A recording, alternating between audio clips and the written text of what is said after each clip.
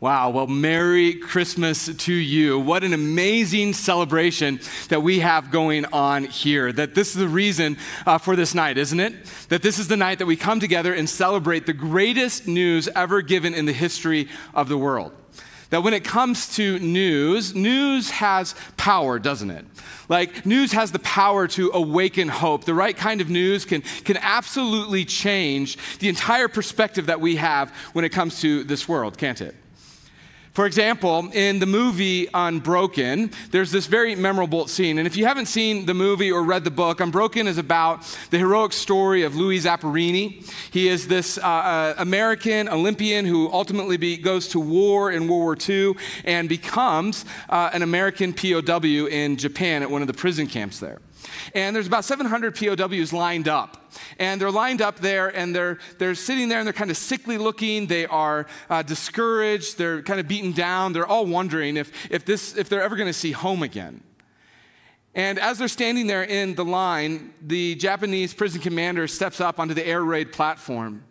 And, you know, he has the white gloves on his hands. He has the sword on his hip, the gun on his other hip. And he begins to speak, and he looks out at the POWs lined up, and he says to them, the war has come to a place of cessation. And because of our great nation, Japan, we invite you to all go and bathe in the Hokora River. As the American POW standing next to the commander is translating this for all of the people there, there's this deafening silence that falls over the men standing in the line until one of them says what everyone else is thinking. The guy standing next to Louis looks at him and says, "This is it. We're all going to die. We're all going to die." At that point, the lines begin to break up, and the men are led by gunpoint down through the camp, under the bridge, and into the river. They get into the water, and as they all begin to spread out, they begin to wash their skin with the soot and the dust and the dirt that was on them, all wondering what's going to happen next. And then they hear it, the low rumble of an aircraft, loud and huge, coming right at them. They look up into the skies, not able to find it, wondering where it's at, the overcast skies. Eventually, it breaks out of the clouds, and they see that it's a torpedo bomber. It's heading right toward them. It dives down to the water level, kind of levels out, skims across the water, and many of them are thinking, this is it. This is the way we're going out. As the aircraft comes over top of them, they see on the belly and on the wings the bright white star encircled in the blue. And they realize in that moment that it's not a Japanese bomber, that this is an American bomber. On the side of the bomber is this red signal thing that's like going crazy, and it's relaying a signal to the men. And one of the airmen that is standing in the water looks up, and he's able to decode it, and he goes, "Oh, the war is over, the war is over." And the men, they throw their arms up in triumph. They survive. Rescue's on the way. Liberation is happening. News like that is powerful. News like that brings hope. And it's news like that brings such power to the Christmas story. In Luke chapter 2, we have the story of Jesus' birth, that Jesus is born of Mary. She has him in this manger because there's no place for him in the inn, and he lays them there. And as Jesus is born, the angels go out beginning to proclaim the message into the world. They arrive on a hillside to a couple of shepherds, and they look at the shepherds and they say these words, "Fear not, for behold, I bring you good news of great joy that will be for all people. For unto you is born this day in the city of David a Savior, who is Christ the Lord." In many ways, spiritually speaking, we are a lot like those American POWs. We're sickened because of our sins. We're held captive by our great enemy, and we are all sentenced to death. That we, as humans, are in great need, desperate need of some good news of great joy. And in this moment in history, news breaks forth, news that changes everything, that changed everything.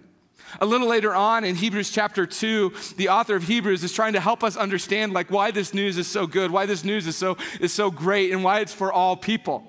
And he walks down and he begins to explain it to us in such a way that we're able to see. Now, when it comes to Hebrews chapter 2, we don't oftentimes think of this as like a Christmas verse, but it totally is. As the writer is explaining why this is good news, it's like, buckle up, here we go, here's what he has to say. Starting in verse 14, he starts off a little odd. He says this, since therefore the children share in flesh and blood. Now, just so you're aware that when he's talking children, that's shorthand for children of God. And what he's saying here is that with Jesus is coming into the world, that God now has the salvation of his children in view. That now the view of salvation is there for people. See, the reality is that every single one of us have sinned. We've all sinned, and God, as he's sitting up in heaven watching over the earth that he created, sees the sin of this world. He sees the sin that is in me. He sees the sin that is in you. And he watches its effects on us. He watches as it sickens us to the point of death. He watches how it steals from us the things that we long for most, things like hope and peace, love and joy. Most importantly, he watches how sin separates us from our Creator, our God.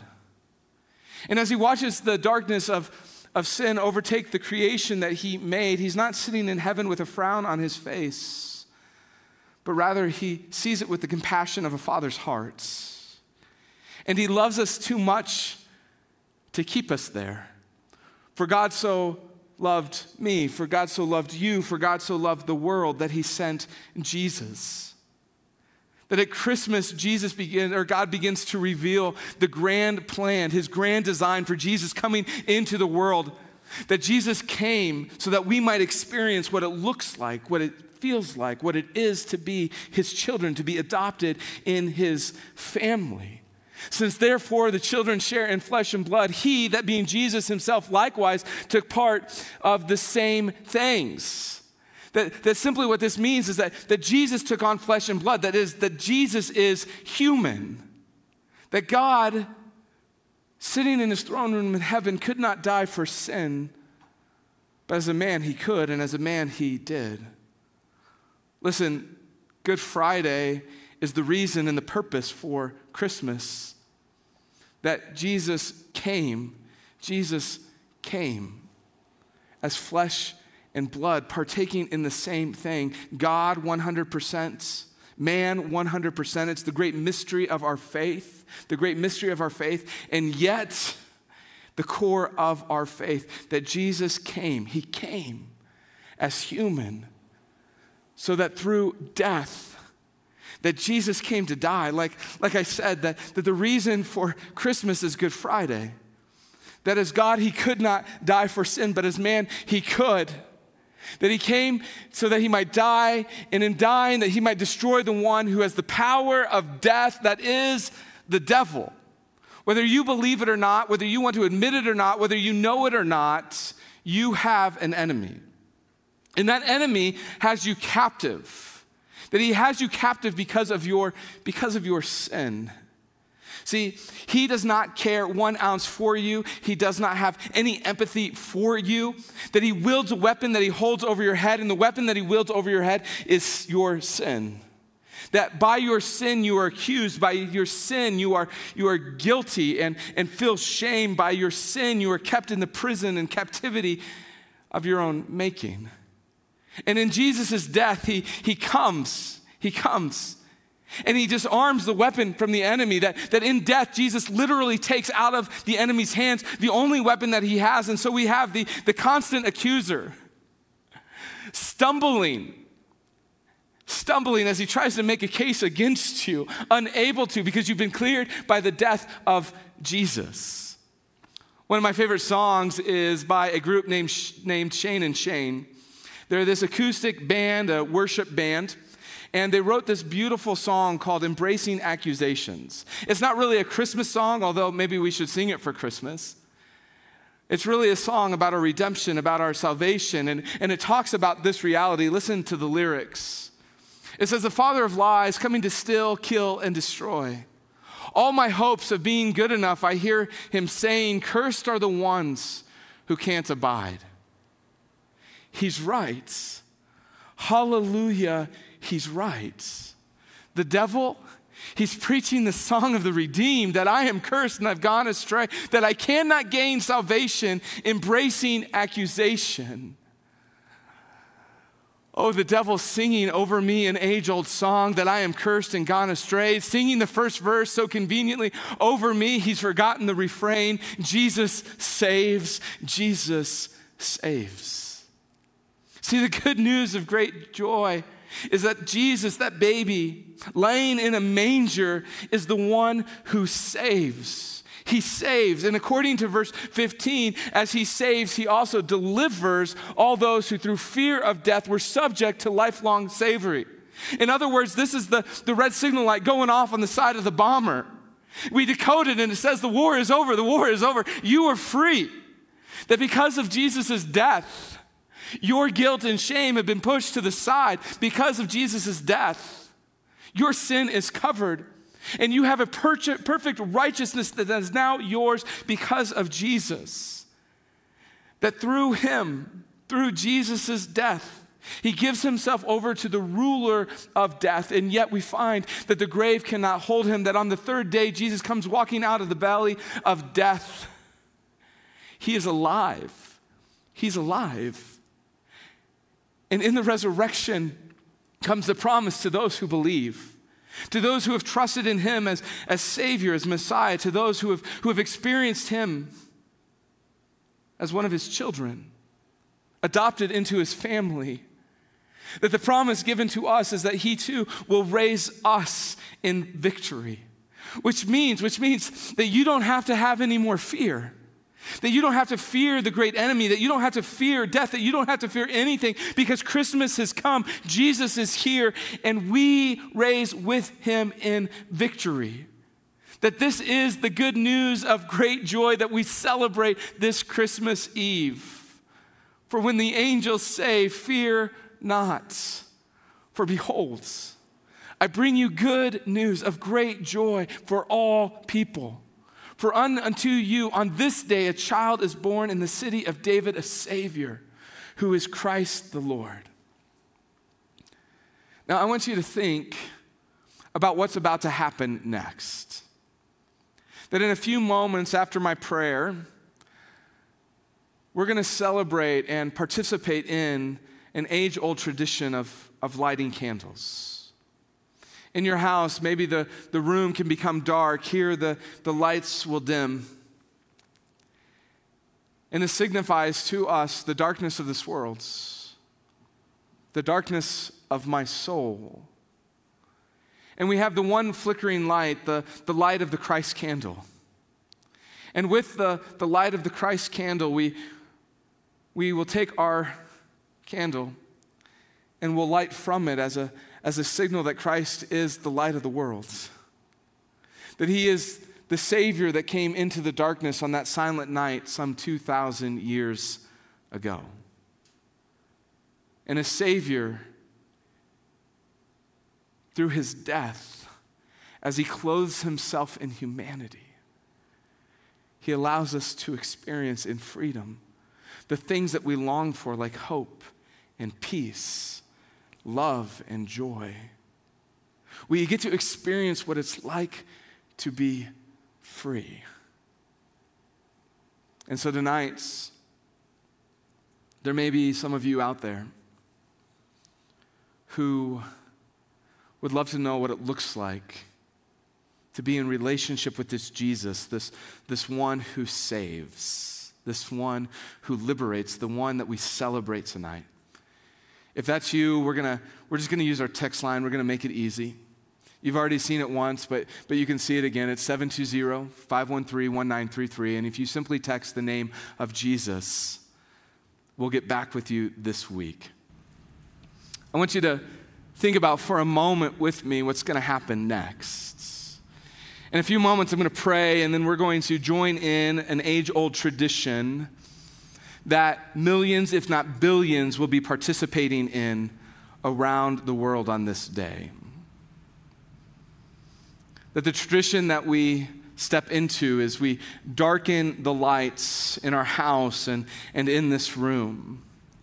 And as the lights darken, it represents the sin of the world. It represents the darkness of our soul. The one light that is lit is the light of the Christ candle. And we take our candles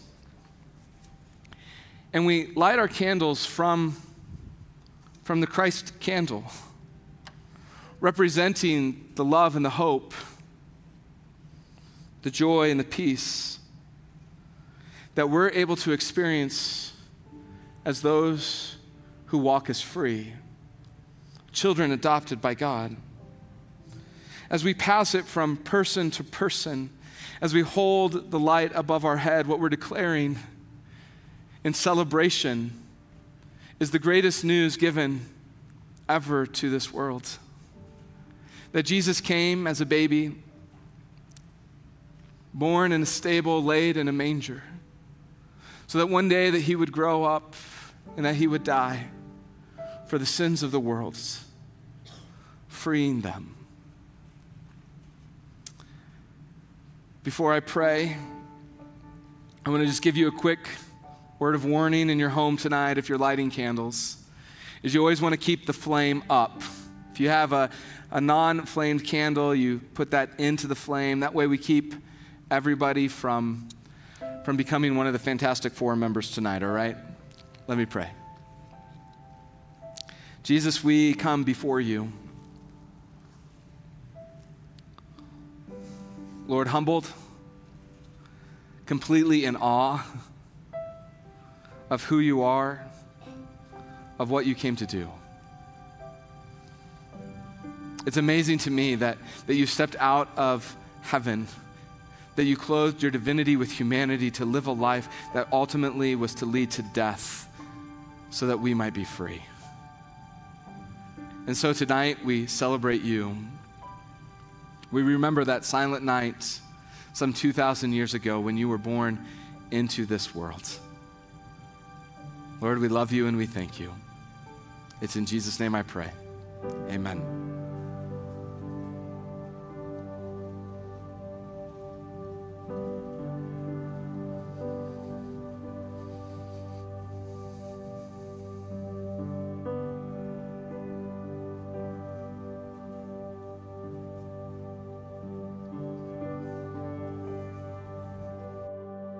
Silent night, holy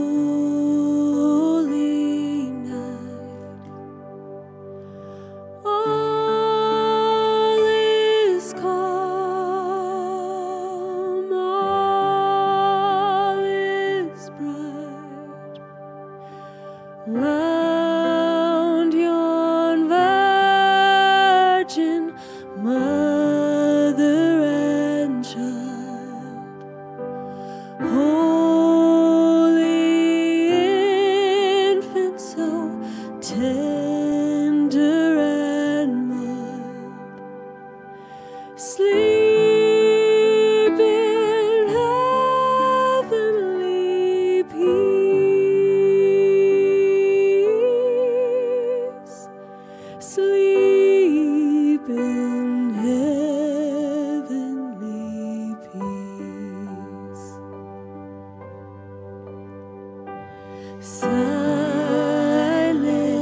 night, holy night, shepherds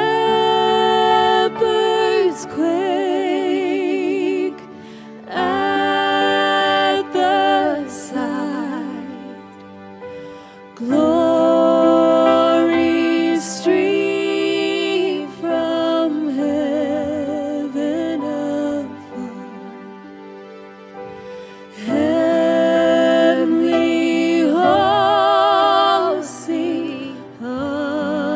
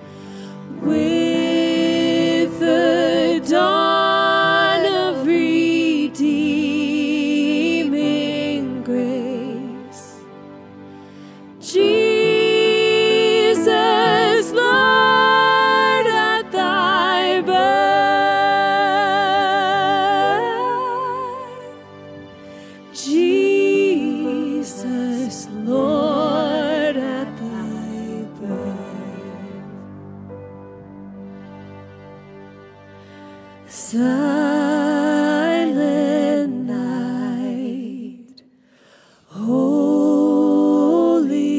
night, all is calm,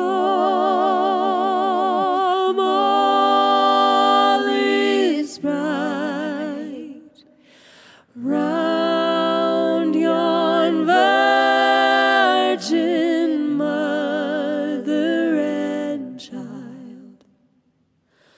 Holy infant, so tender.